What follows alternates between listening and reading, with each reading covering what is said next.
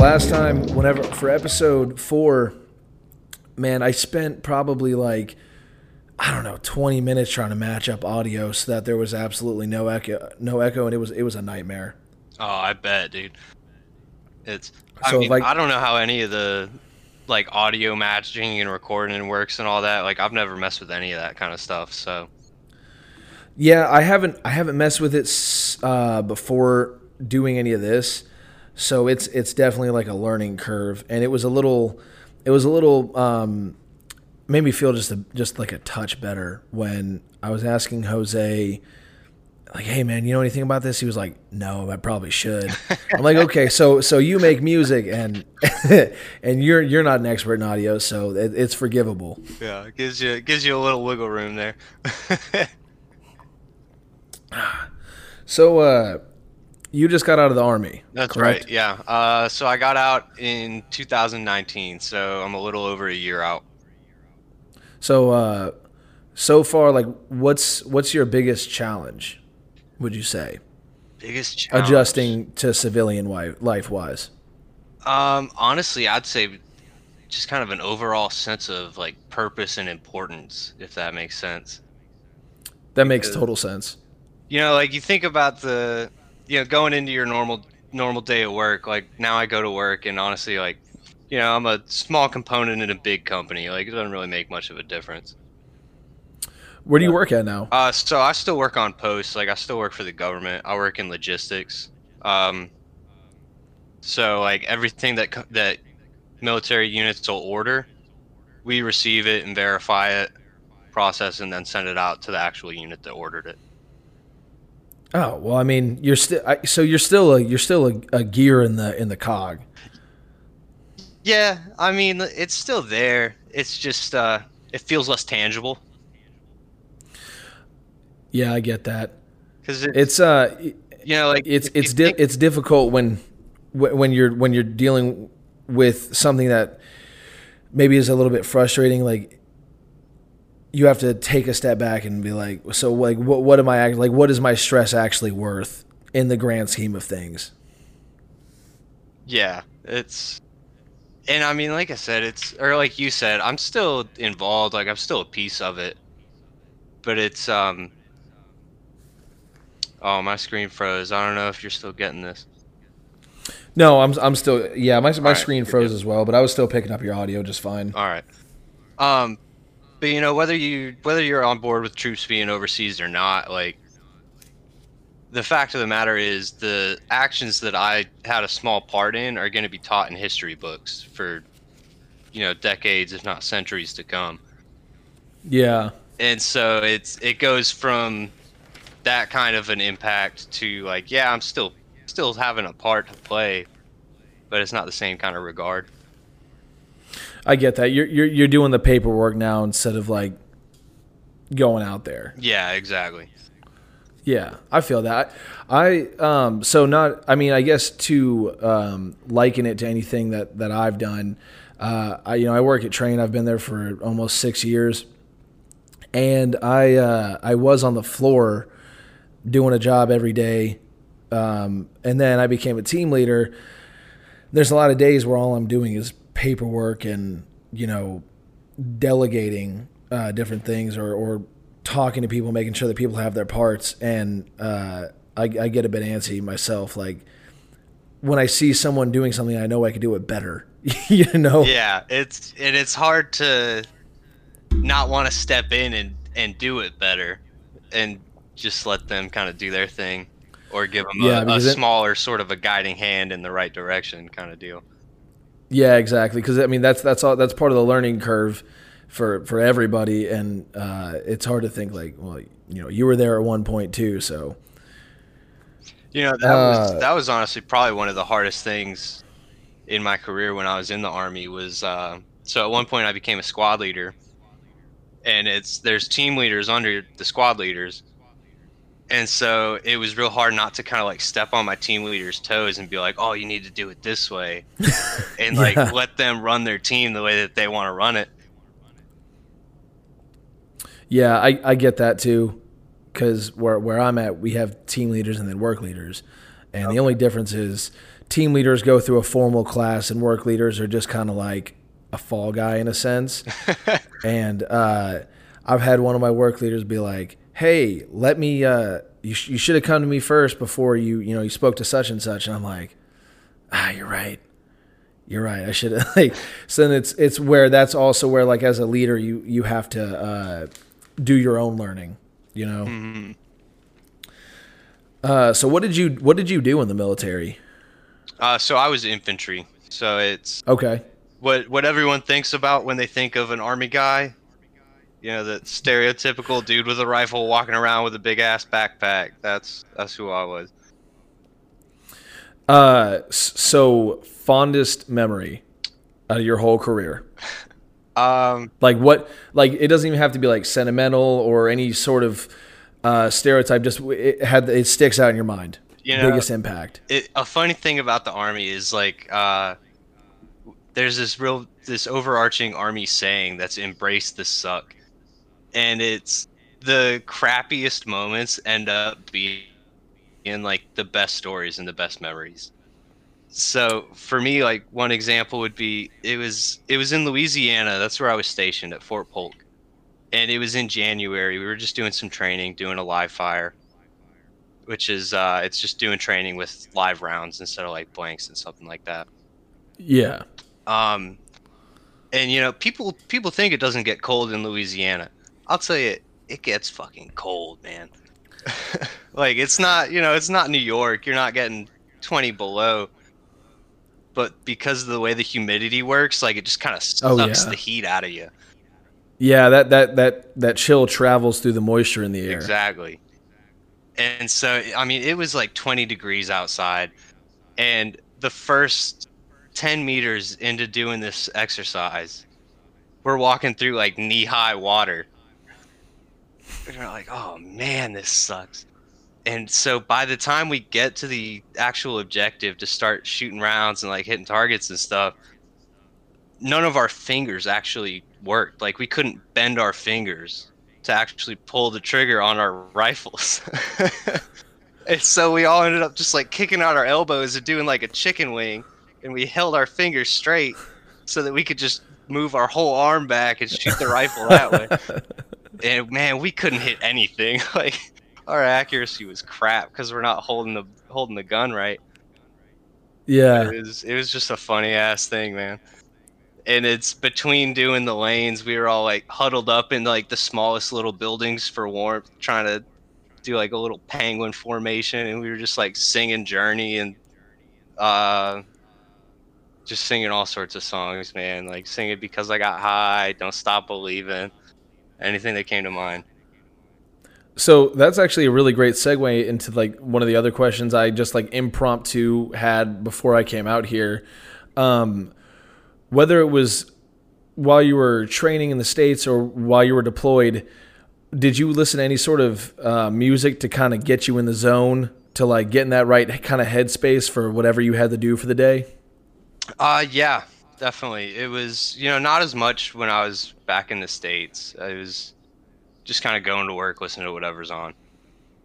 Yeah. But overseas, like before I'd go out on missions, there was like a few specific songs that I'd listen to, and none of them even really have any words. Like it's all just instrumental, kind of like inspirational music. Like the artist is like Two Steps from Hell, which it sounds like hardcore, like it's probably some death metal, but it's not. If you think about like, I don't know, think of like a battle scene from a movie, and would be kind of the background track to that. Yeah, like some Valhalla shit. Yeah, exactly. So, before I go out on a mission, I'm listening to the music that would be in the background of a movie scene doing what I'm doing. And it's kind of helped me get my mind right, get ready for the day. Yeah. I mean, music definitely adds something. I think it's important to use music to I guess like change how you would perceive a certain situation. Mm-hmm. It almost for whatever you're doing, almost like takes you out of the situation, and you almost see yourself as that movie character. Yeah, it does, and it's it can inspire you to greater deeds than you would kind of motivate yourself to do without it. Yeah, and that also though, like obviously outside of everything that you were doing, one thing I like to do is like I don't know if you like work out much since you got out, but like training without music, when you're doing something that you're used to having music with, and you're like, you know what, I'm going to turn the music off today, and just how weird it is to just have only the silence once whatever you're doing is done. Oh yeah, it was. So yeah, me and my wife go to the gym every morning. Just about. We kind of been slacking lately, but we try to go every morning. Yeah. And it's like there'll be days that I forget my headphones, and the whole day I'm in the gym, I just can't find my flow. I'm like, man, it's just like yeah. I'm lifting like 10 pounds less. Like I'm just not in it. Yeah, so I dealt with the same thing whenever I was going to a gym because I have my garage now, and there would be days in there where like either my music wouldn't load, or I would forget my headphones, and I'd have the gym music to listen to, and they'd be playing like whatever's popular. Like, dude, they play Britney Spears in there half the time. They play like "Pocket Full of Sunshine" and Katy Perry. You're yeah, like, who's like they did this crap? that's what they got to play to not get sued. Mm-hmm. Even though you have the vast majority of like the serious lifters in there are like, put on some fucking Metallica, man. Like, come on. Yeah, man. That's the only you talk about serious lifters. So me and my wife, we go to Planet Fitness. Which, nothing against Planet Fitness. Like, if that's where you want to go, good for you. Like, but I feel like it's not a place for like real serious lifters. I feel the same way. I kind of enjoy the YouTube videos where you have like a serious like YouTube lifter personality. He was like, all right, I'm going to try to get kicked out of Planet Fitness today. And they go in, they're kicked out almost instantly just because of they already have an eye on them because of how they look. Mm-hmm. Yeah, man. Like, you're not allowed to like grunt and make noise, and like a serious lifter knows, you go in there and you get under some serious weight. If you could just like, you can add 10, 15 pounds to your lift. Like, and they don't have any free weights. Like, they got dumbbells, but there's no like barbells that are free weights and stuff. So like, I'm trying to do deadlifts and squats on the Smith machine, and I'm like, man, this isn't real. Like, yeah, it's not the same at all. I tried to do that before too. I forget what situation I was in. I think like all the squat racks were taken up when I was in whatever gym I was going to, and I was used to squatting with a regular barbell. Then I get on a Smith machine, and I'm like, how does this go? See, it's not as bad, I feel like, when you go from a normal squat to the Smith machine. But I know that when I start going to a real gym again, and I have to actually work on my stability and not tip over, I'm going to be screwed for the first week, man. You could probably remedy that by just doing a bunch of oblique exercises. That's true. I'm going to have to start doing it. And it's really what I want to do is get the setup like you have in your garage, where I can just work out in my house and not have to worry about going somewhere. Because really, the main reason we're paying Planet Fitness is we can get a guest membership, like for one of us and a guest who's always the other one of us, for $30. Yeah. And the other ones in town, it's like $80 for a membership. I'm like, man, I'm not paying that much to go to the gym. Like, not when I can do it for 30 and just not have exactly what I want. Yeah, that's kind of so. I just recently signed up for a strongman competition, but so I'm back like going full fledged, like I'm doing strongman stuff. But before that, I was kind of like, man, I need to mix something up with my lifting. Like, I'm not getting like the same buzz that I usually would get, and I started really looking at like doing some sort of MMA stuff. And there's one right up the street from my house. And I was like, well, I got to stop in there and see what their prices are. And I kept not doing it. And eventually I found online their prices, and they want like $125 a month if you signed a 2-year contract. Oh man. And I'm like, so not only do I have to pay the money and dedicate at least 2 years, I got to find the time to do this. Yeah, because And they're gonna take the that was money either way. Yeah, yeah, exactly. Otherwise, I have to buy myself out of a contract. And I think it ended up being like $3,000 over 2 years. And I'm like, well, that's cool if I'm gonna like train there and eventually like fight, but for just my day to day, like I haven't been in a fight since I was 12 years old. So like, what good is is a combat sport gonna do for me now? You know? Yeah, like if you're trying to go fight in the octagon and be on the next UFC card, all right, $3,000 is probably worth it. But Oh yeah, for something to do, yeah, exactly. It's so I just decided, but like before I signed up for the competition, even I was like, you know what? I'll just keep being kind of chubby and really really strong. And then I found this strongman competition, and ever since then, man, I've like, I don't know, I've like kicked it into overdrive. that's cool, It's man. it's like a very like sobering reality, I guess. Like, never had a reason to lift before, except for myself, and now it's like, all right, well, I got to make sure I can lift that weight before competition day. You know, that was actually one of my favorite parts of being deployed was, dude, I've never been in better shape in my whole life. Because all you do is go on mission and then you come back and go work out at the gym.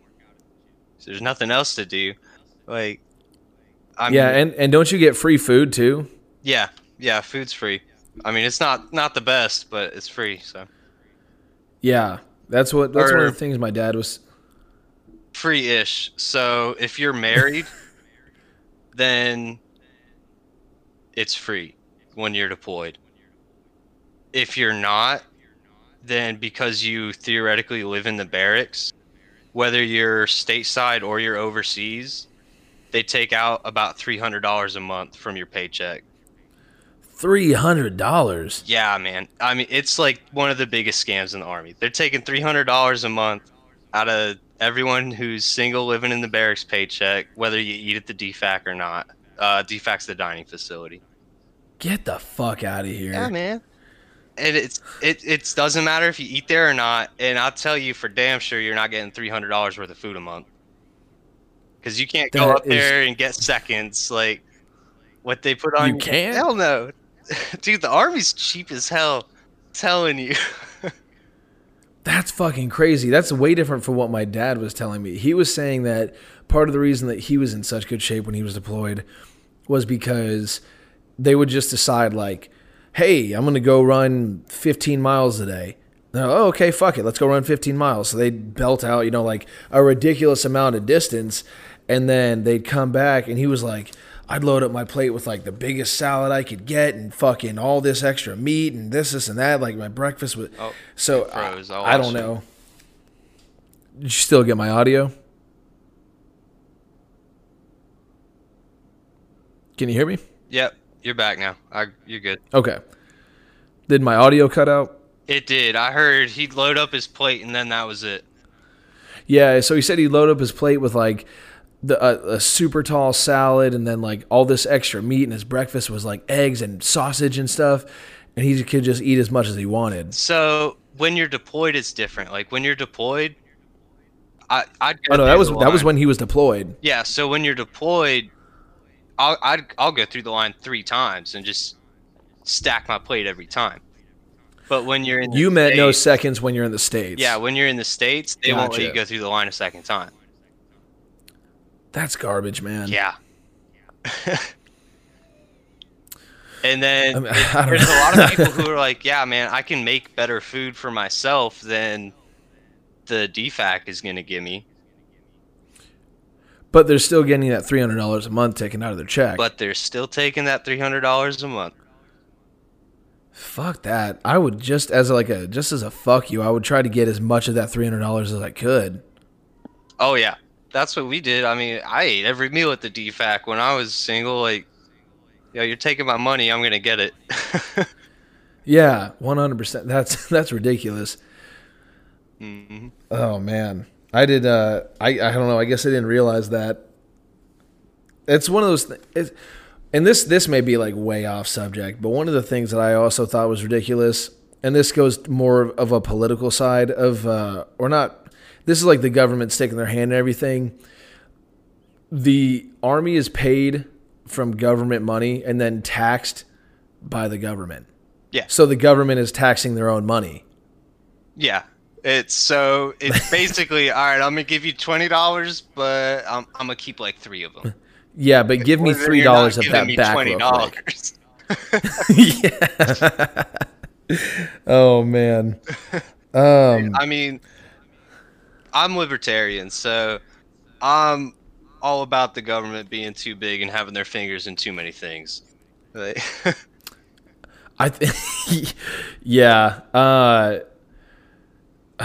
I don't even want to get into that, honestly. I figured not. I was just throwing it out because we were talking about it. Oh yeah, 100%. I feel like I feel like I can't say anything without getting off on a tangent here. There's so much stuff recently within the world where I'm just like, that doesn't make any fucking sense. Like, okay, let's go this route. I was having an argument with one of my friends one day. I guess not an argument, a disagreement, where when the COVID shit was at like its height of like, we're scared, they were talking about banning travel from state to state. And I said, that's unconstitutional. They can't fucking do that. Like, that's extremely wrong. And they were like, but why? If you're having people that are like, you know, anti-maskers and people who don't think that the virus is real, I said, that's fine, but those people still have just as much right as every other American. So what sense does it make? It's unlawful to lock people down into a state and ban travel. You know, the thing that has scared me the most about the entire COVID pandemic is how willing people have been to give up their freedoms. It's like that every time there's a scare, though. It is. But I mean, even the masks, it's, first of all, let me say, COVID is real. I don't think it's fake, and I understand that it's serious. But I personally don't think the government can mandate that someone wear a mask. Now, I'll wear a mask. Makes everyone feel safer. Like, I'm not an asshole. I'll put one on and do my duty. Yeah. But if the government was walking around telling everyone to wear a burqa, people would lose their mind. Yeah. Yeah, that's kind of how I feel about the whole situation. Like, I think, especially in states like California, that has been very apparent where their governor was like, yeah, when you're out at a restaurant, make sure you're putting your mask on in between bites. Yeah. Like, or if you're having a family gathering, wear your mask in your house. And if there's one place that you can't tell me what the fuck to do, it's in my house. Yeah, you lost your mind if you think I'm going to listen to you in my own house. Yeah, I'm kind of the same way about the mask, and especially I kind of take a different stance on it than like a lot of my friends at work who, like, they don't have kids. It's one of those things where for myself, I wouldn't worry about it too much. Like, if I was single, I probably would be like, all right, fuck it, let's see where this goes. I don't really give a shit that much. But because I have kids, there's always going to be that fear of, like, you could use my kids to scare me. And it's that, think about if your child got sick. Yeah, because you know what I mean? Because you're a responsible parent, you're more susceptible to being afraid of something happening to your kid. To being manipulated because someone is bringing up my kids. Like, you could tell me fucking, you'd be like, hey, you know, people that sleep on their left side are more likely to harm their children in the future. I'm like, fuck it. Guess I'm going to sleep on my right side the rest of my life. And it's almost like to a fault. I'm going to, like, I don't know. For a while, we weren't taking my oldest out. And that really kind of hurt me because he used to go to the store, like when we'd go grocery shopping, he and I, for like my meal prep for the week, I would always take him. I'd grab him Hot Wheels while I was at the store, and that was like our time, you know. And that had to get shut off. But like recently, I went to Lowe's today and I brought him with me, and like it was just, it's kind of like you got to introduce the normalcy at some point. You can't, hide inside forever. Yeah, I mean, it's one of the things that I do wonder is like how this is gonna, what the effect on like the social development is gonna be long term. And it comes to a point where it's like, look, if the lockdowns work, why are we still locked down? If they don't work, why are we still locked down? Right. Exactly. So, yeah. So social, oh my God, man. It's one of the biggest issues that I think every parent is having during all of this is having their kids get that energy out that kids have. Like, man, it's terrible, and it's wintertime right now. So it's not like I can be like, all right, buddy, let's go outside and you just go run laps in the backyard. Like, I got to find stuff for him to do in here. Hey, man, I see a weight set behind you. Turn that little kid into a meathead. he actually has his own weight. So I was building I don't know, I guess I'm going to brag about this real quick. I built these today. Hold on. I'll move the whole computer. Oh, it's got to be worth it then. I built some farmer's handles. Oh, hell yeah. Yeah, so in my competition, I have farmer's handles that I have to deal with, and I didn't have any, so I was like, "Fuck it, I'll just go to Lowe's and get the stuff." And after I got done building them, he was like, "Hold on, Daddy, let me see if I can pick those up." And he picked them like right up. I was like, "There you go." Oh yeah. Yeah. Shit, I had some more questions I wanted to ask you. My audio is cutting out again. Hold on. All right, we're good. You good? Yep. All right. All right. So plans for the future. So you said you still work on base. Are you looking to like move up where you're at, or? So honestly, I'm trying to plan a future that doesn't involve working for someone else or for a company in general. So short term, if a spot opens up above me, obviously I'm gonna apply for it. Like, I'm not gonna be like, no, I don't want more money. But so we own the house that we're living in right now. What I'd like to do is end up renting it out and get a place with some land somewhere in the area, and then try and get another house or two, and honestly just kind of end up living on the rental income. Yeah, I can definitely dig that, man. If there's one thing I've learned since like having a big boy job, because for a while, like after I graduated, I worked a couple bullshit jobs here and there. When I was 20, I started working where I'm at now.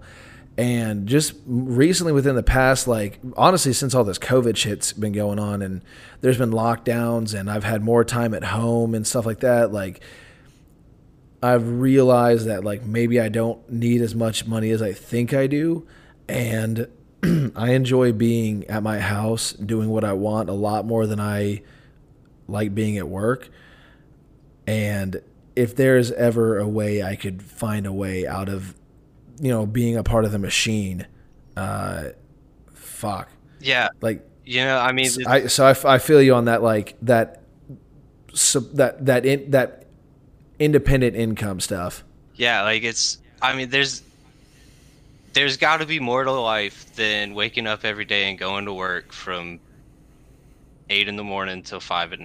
Like, yeah, and I don't want to wait till I'm 50 to start enjoying the bulk of my day. Like, yeah, that's how I feel too. The only thing that ever gives me comfort is like, I look at, so this is a poor comparison because he has a shit ton of money, but like Joe Rogan, he's 52 and he's still tearing shit up. He's a healthy dude. He does kind of like whatever he wants.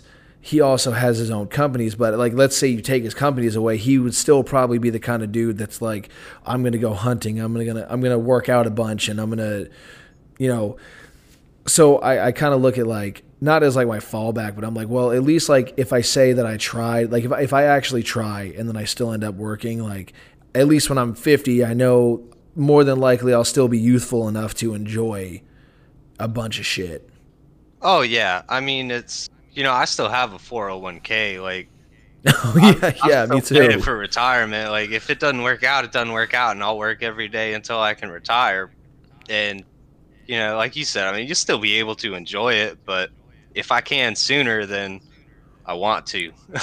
100, yeah, and I think a lot of that the fear of like getting old and not being able to do shit comes from like when we were kids. Like you look at a 50-year-old when you're a kid and you're like, God damn, that is so old. And I'm about to be 26 and I'm like, shit, I gotta live like 25 more years until I'm 50. God damn, man, like it's a long time. Dude, I But it's remember still being a like, kid and like looking at people who are our age and being like, damn, like they look like they got it so figured out. Let me tell you, I yeah. do not, man. Oh yeah, man. When I was 10, I got my first like actual skateboard from a skate shop, and the dude who owned it was 19. And as a 10-year-old, I'm like, that makes perfect sense. He's 19, owning a skateboard shop, successful, and now I'm 26, and I'm like, fuck, he was 19 and he owned a skate shop. Like he was a business owner at 19. Now, I kind of found out some more stuff later on, like how he had borrowed that money from his parents, and then he kind of skipped town because he owed a shit ton of people money. But at 10 years old, I was like, that dude's the shit. Yeah, man, it's funny how things come into perspective as you get older. Like, Oh yeah, 100%. you're a I kid watching definitely, the Olympics and you see like all these grown adults doing stuff, and then you're an adult watching these people in the Olympics, and you're like, damn, that dude's like 5 years younger than me. But one of the most oh man, one of the craziest realizations I had was I don't know if you probably have listened to Rage Against the Machine. oh yeah, Okay, so there was a video of them performing.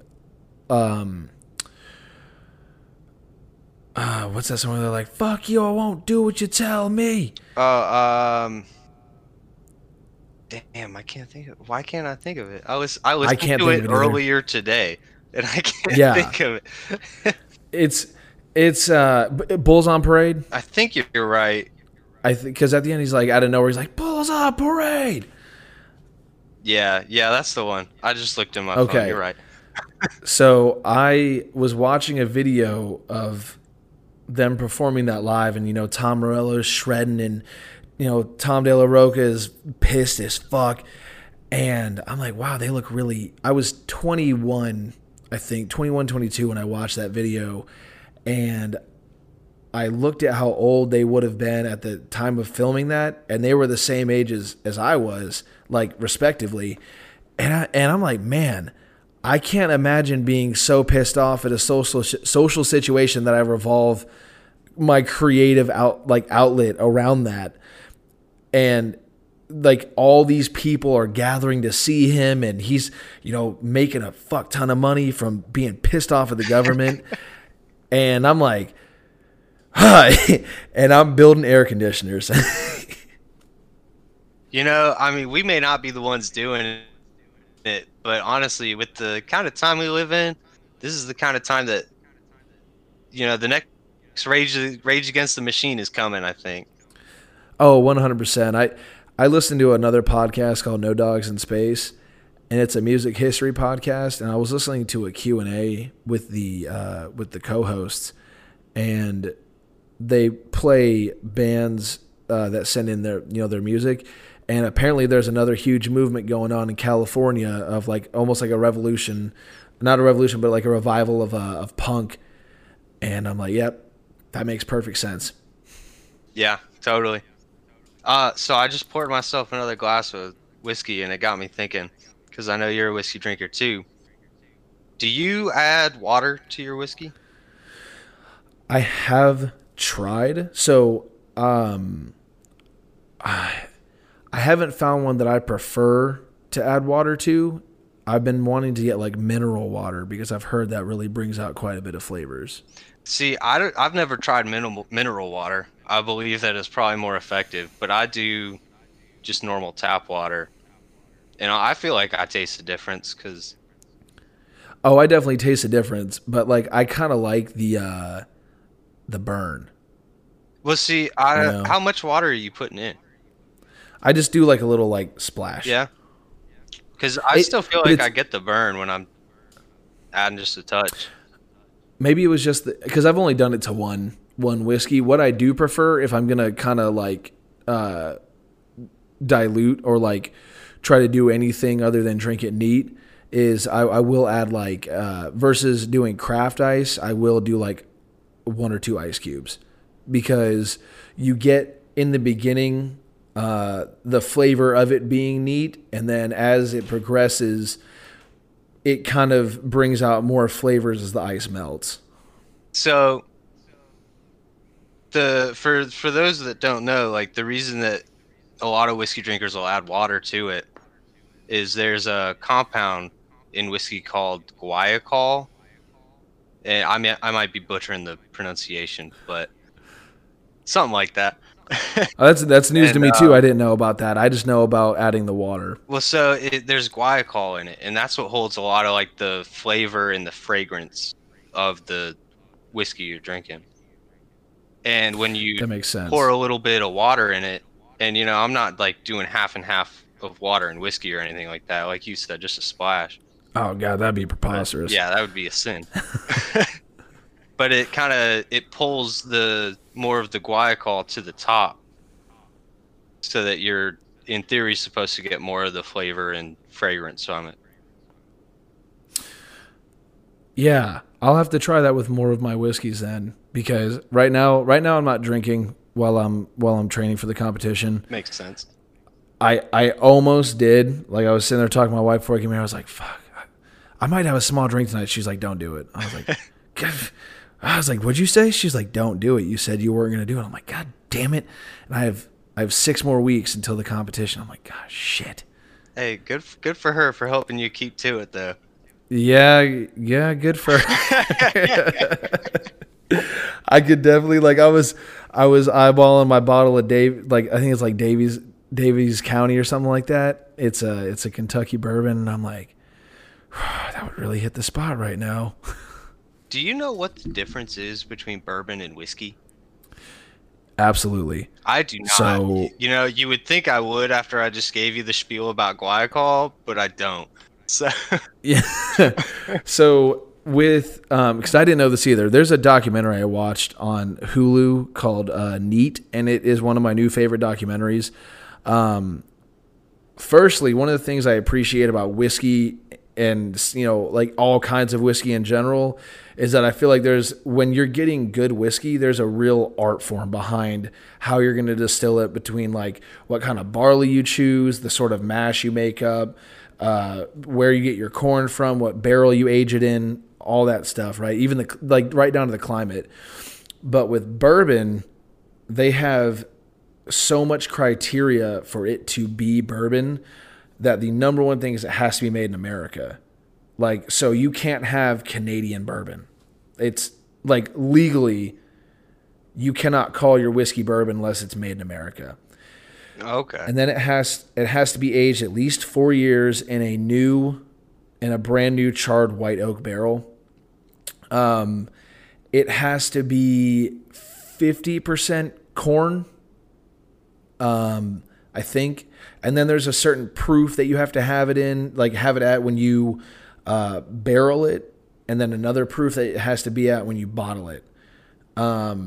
So like you'll see like a bourbon like Angel's Envy is a Kentucky bourbon that was finished in port wine barrels. So it sat in the new cask for 4 years at least. But then as soon as it was done in the barrel, they transferred it to another one to kind of draw on the flavors from the port wine. Okay. Yeah. And honestly, I think one of the most telling things as to why like Americans make better whiskey than, you know, the Scottish or the Irish even, or the Canadian is like, if you look at what the Irish and the Scottish do, they will get barrels imported from America to age their Scotch in. Like, oh, Damn, my snowboard just fell off the wall. maybe you have a Scottish ghost in your house, man. I just pissed it off. Yeah, you must have. It's fine, sweetheart. I'll pick it up tomorrow. The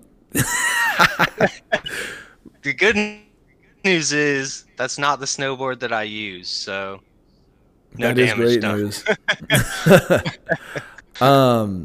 But yeah, like I was watching another documentary called like Golden or something about the like how they make Scotch and like one guy in particular who's like a Scotch master. And while I respect how Scotch is made, they will age their Scotch in bourbon and used bourbon barrels.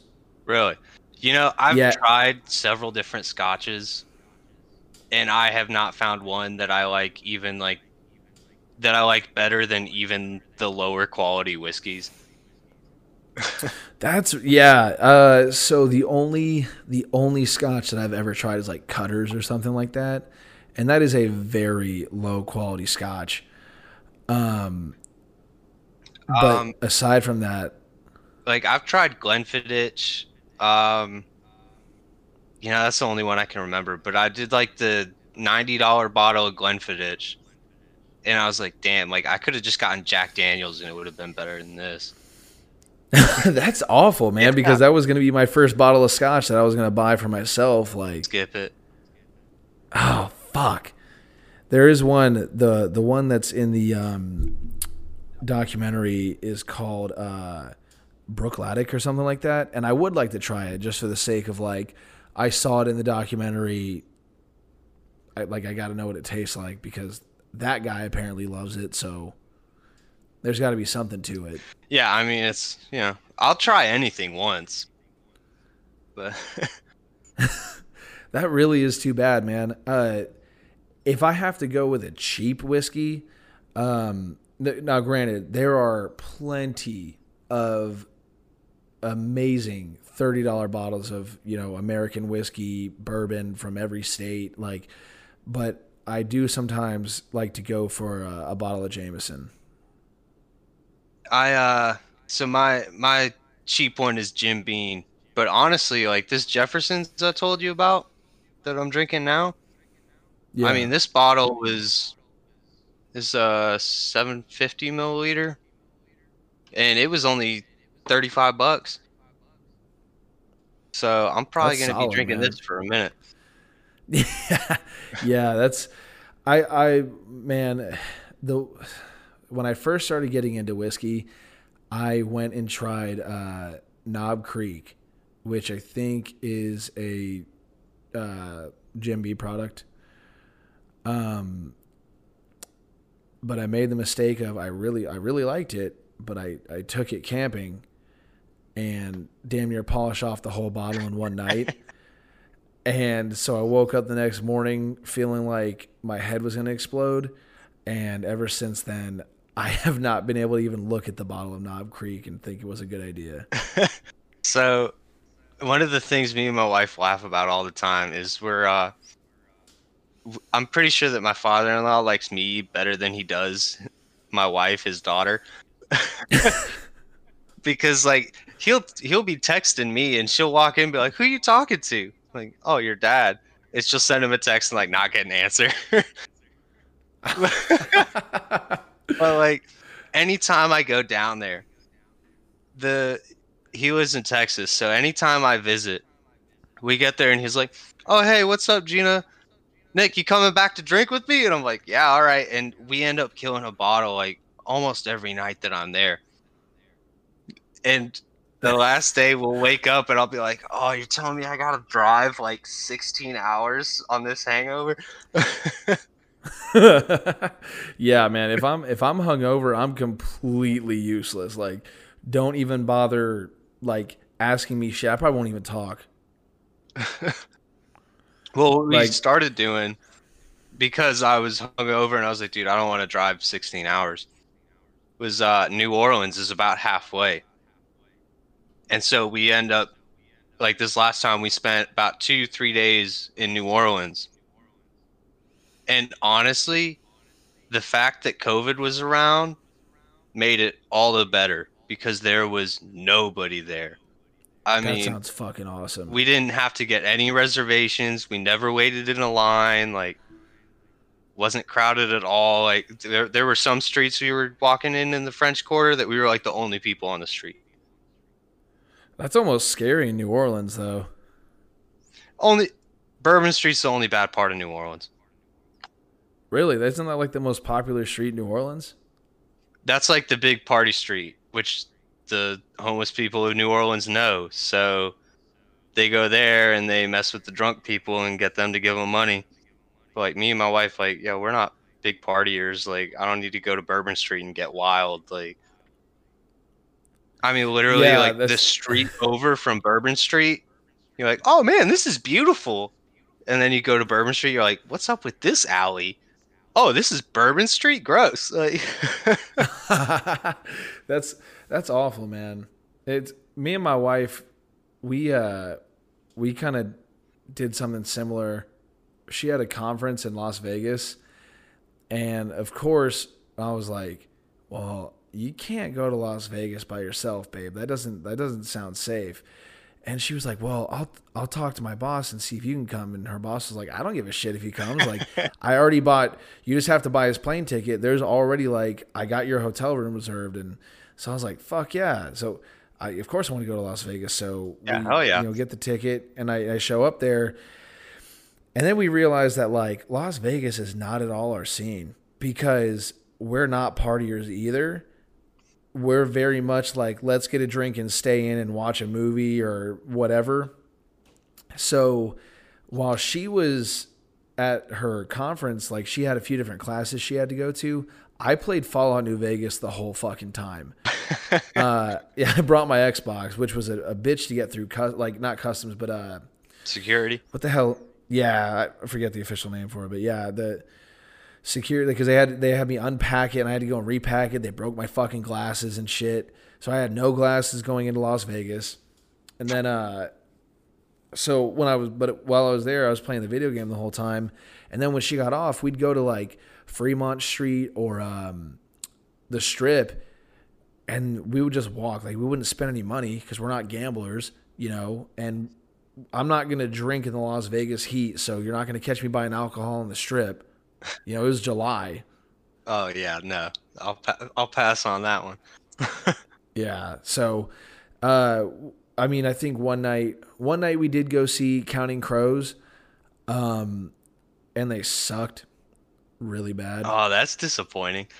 Yeah, it's very disappointing, especially because the concert going on at the venue right next door was Hobo Johnson, and I don't know if you've ever listened to Hobo Johnson. No, I don't know Hobo Johnson.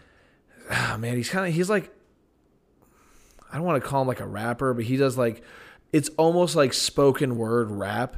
He's very like goofy and eccentric, and I think he's fucking awesome. And whenever I walked into the hotel lobby from the Strip, he was there, and I was like, "Oh shit, you're Hobo Johnson." He was like, "Yeah, dude." And I took a picture with him, and my wife took a picture with him. He's like, "You guys come to the show later?" And she went, yeah. Lied her ass off. But then like we also like another night we just ended up like in the hotel room eating pizza, watching that 70s show. Like, I guess, I don't know. I think Las Vegas has got to be like a single person scene, because it definitely wasn't for us. Yeah, I mean, honestly, like if you're not gambling or single, I don't know what's in Vegas for you. I've never been there Man. personally, so I mean, take my opinion with a grain of salt. But So outside of that, if I could live in the West, like that has been sort of untouched by the bullshit that like is I guess like stereotypical for the West right now, I would love that. Like the weather is fucking amazing.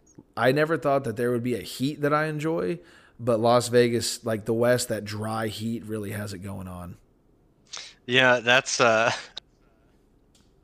so when I went to Iraq, it'd be like 130 degrees, and people, I'd be like complaining to someone back home about the heat, and they'd be like, "Oh, well, at least it's a dry heat." It's like, dude, it's still 130 fucking degrees. Like, Yeah, it's that holding a is blow ridiculous. dryer in my face. Like, Yeah, there's so, but that's where like I will have to agree about the dry heat because like I know it's got to be the same in Georgia where you're at. Um, the humidity is fucking ridiculous. oh yeah, Like I I'm not a big like I'll wear shorts that aren't gym shorts. I don't prefer to. So a lot of times I just like to wear pants. And wearing pants in the Tennessee summer, you might as well just kind of get them out of the washer and put them on. you know, Like it gets so ridiculous. yeah, it's rough. Like, Georgia's bad. Louisiana's so much worse. It's, I've heard. I mean, Yeah, my wife is from Louisiana. you may as well be swimming through the air. Like, Yeah, it's and I've bad. heard the mosquitoes are worse too. Oh yeah, they're like bats, dude. They're huge. God, that's disgusting, dude. Once she told me that, like I was like, yeah, I'd love to go down to Louisiana, like try the food out. I love crawfish and seafood and stuff like that. But then I can't stand mosquitoes and humidity. So why the fuck would I want to go to Louisiana? So if you go in like October, November, you'll be good. Cause like, I mean, That like makes we were sense. in New Orleans. We were there like in December 20 something, and I was walking around in jeans and a t-shirt, beautiful weather, like having a great time. So I gotta say though, the summer times, that's what I miss most about being in New York. Oh yeah, me too. I so after I think you left around the same year. You left around like 2006, didn't you? Yeah, sounds about right. Yeah. So I left. I left at that time too. My parents split up, and I moved back down here with my mom. But I'd still go up to New York for the summer, and it was like it was a tease because I'd go from being in New York where you can run around in a field barefoot, especially we lived like in the country of New York, like Watertown, Carthage, all that Oh stuff. yeah, we were out in the sticks. Yeah, dude. That's the redneck part of New York. And I'd run around in the field barefoot and I'd walk outside in pants and a t-shirt, and I don't know. I felt like the weather was always nice to where I'd come back to Tennessee and I'd get to my house and the grass in my backyard would be dead and I'd be sweating as soon as I stepped out of the car. I'm like, man, fuck. Like if the job market wasn't so bad in Northern New York, I'd probably move there. Yeah, it's, see, you say you miss the summer. I miss the winter.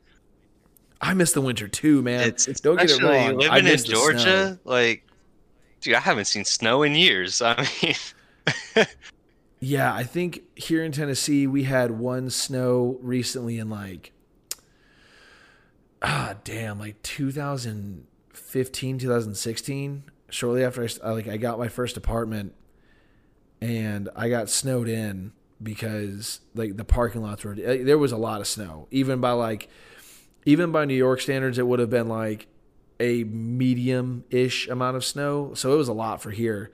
And for the first time I was like, fuck yes, like there's snow.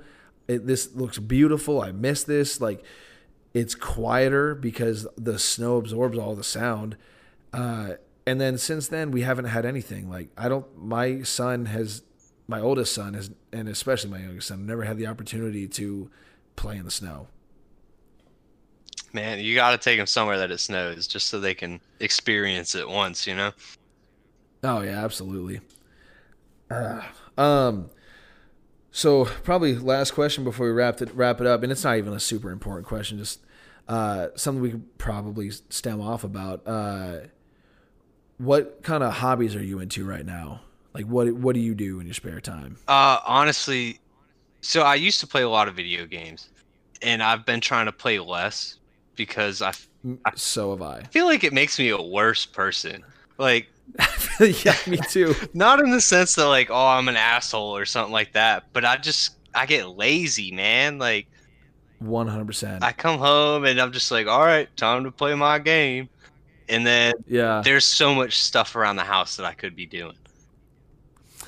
So that's kind of how I got with video games myself, because on the off chance that I'm not able to work out after work, my time to work out is right after my kids go to bed at 8 o'clock at night. But then I have Fallout upstairs or UFC or whatever I'm playing, like Call of Duty. And, if I'm not working out, my wife be like, so what are you doing tonight, babe? And I'm like, I was going to play the game with Daniel. And she's like, oh, okay. I'm like, well, what's up? And she's like, I don't just gotta, I feel like I haven't seen you all day. And I'm like, yeah, but like this Fallout thing is going on. Like I really want to, and That the man. boys need me. It was the ultimate decision of like, am I going to, perform my marital duties as a husband and spend quality time with the wife, or am I going to go upstairs and waste 2 hours before bed and be tired for work the next day? Yeah. Like, And so like that's made me kind of try to find new hobbies. And one of the ones that I found that I got into more recently, it's called Warhammer 40K. And it's okay. without a doubt the nerdiest thing I've ever done. But whatever, like I'm a 26-year-old man. No one's gonna beat me up and take my lunch money. Like, gives a shit. Dude, I play D&D when I get the chance, so I mean I feel you on that. Well, it's like I never did D&D, but it's the same kind of realm. Like it's a miniature game, but it's like a war game. Because I've got I've got all these like tactics, and like I know how to set up a support by fire and like do bounding and like covering fire, and like I have all this strategy in my head that like I'm not using day to day, but this game kind of lets me do it in a sort of smaller kind of way. Yeah. And then the other part is like they all come and it's just like gray plastic and you have to paint all of it. But so I can sit there next to my wife painting my little dude while she's watching some show that I don't care about, and I still get credit for hanging out with her. You know what I mean? Yeah. So I think that's like the ultimate get, is like find something that you can work on next to your wife without really having to pay attention to what she's doing. Yeah. Because, like, like she watched this stupid show about like midgets in Atlanta. Oh, fuck. And I was like, I'm not watching this crap. And, to their credit, they'd have some one-liners that were funny, and they're inside jokes to this day. But I'd be sitting there working on painting my little stupid dude while she's watching her stupid show, and we'd be happy. So that's what matters, right? Yeah, I feel you on that. My wife, I think the biggest impasse we came to when we first were married was when I lived by myself. My routine was get up, make some coffee, play the game, pack a lip, and then go to the gym and go to work. Well, when we got married, we had a TV in the room, but the main TV was downstairs in the living room. And I was like, hey, I really want to play the game. And she's like, I don't want to watch you play the game. And I'm like, well, then don't watch it. Go upstairs. And she's like, well, so then we're just not going to spend time with each other. I'm like, I don't know. I was like, well, what do you want to do? She's like, I want to watch something with you. I'm like, I don't want to watch anything. And eventually we would just kind of have that little bickering until it was time to go. I'm like, fuck it, I'm just going to go to bed. And now once like you get into marriage, it's like finding that balance. And like she watches a lot of crime shows, as I feel a lot of women do. My wife loves serial killer documentaries, are her jam. So I can get down with like serial killer documentaries, or I don't know, most of the time, depending. Like I kind of want to watch that new docuseries Night Stalker. Oh, it's on Netflix. good. It's good. Yeah, I mean, I like hearing about like Richard Ramirez and stuff. But oh shit, oh my battery's dying. Well, hey man, sorry to cut it short. You want to go ahead and wrap it up? I don't want the computer to die on us before we get a chance to like formally end it. Oh yeah, it's all good, man. I mean, thanks for having me on, dude. I had a great time doing it. So Yeah, man, absolutely.